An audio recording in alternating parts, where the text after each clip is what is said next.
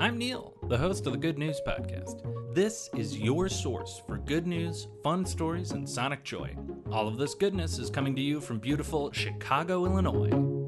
I know that I have just recently given you good news about the Lego company. As a reminder, that was good news about them making a specific, really welcoming and colorful and fun set of Lego people called Everyone is Awesome. And in the past, we've done stories about Lego greening some of their bricks. There were technical limitations there, and I will remind you that they were attempting to use like a sugarcane bioplastic in some of their bricks. And it works really well for some specific things, particularly like the more flexible Lego bricks, like the palm fronds and the little trees. So those green Lego pieces are already on their way to being much more green with sugarcane plastic. But today, very good, exciting environmental news coming from the Lego Corporation,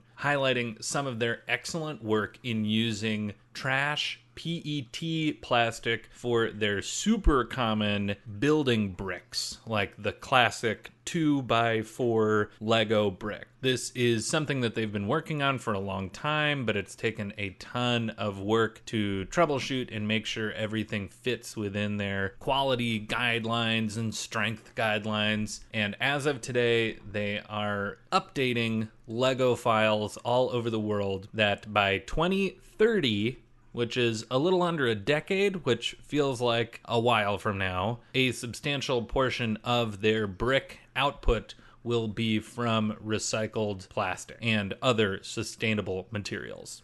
They seem to have really gone above and beyond to make sure that these bricks are safe for kids because, you know, a Lego has, at least in my household, made it into someone's mouth. Maybe you're like biting on a brick to separate it from another one. So the recycled PET, the recycled water bottles and plastic bottles, will come from US FDA and European FSA approved processes to ensure quality. And an interesting factoid from their report on these recycled bricks: on average, a 1 liter plastic PET bottle provides enough raw material for 10 2x4 Lego bricks. There's still work to be done, but they've got prototypes and they are testing them, and there is a roadmap to get these bricks into your sets in the future. Very exciting news, and they've released a series of short videos that are written from the perspective of a plastic bottle that is getting turned into a Lego brick, and they're delightful. I will link to those from our Twitter account, and I'm just so pleased that Lego is committing to a more sustainable business model, and they are putting their time, energy, and money where their mouth is and making it happen. That's the good news I've got for you today. Enjoy the rest of your day.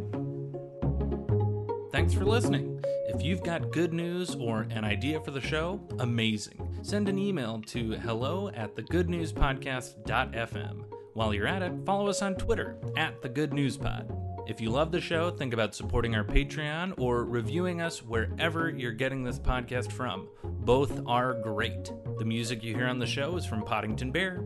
Have a great day.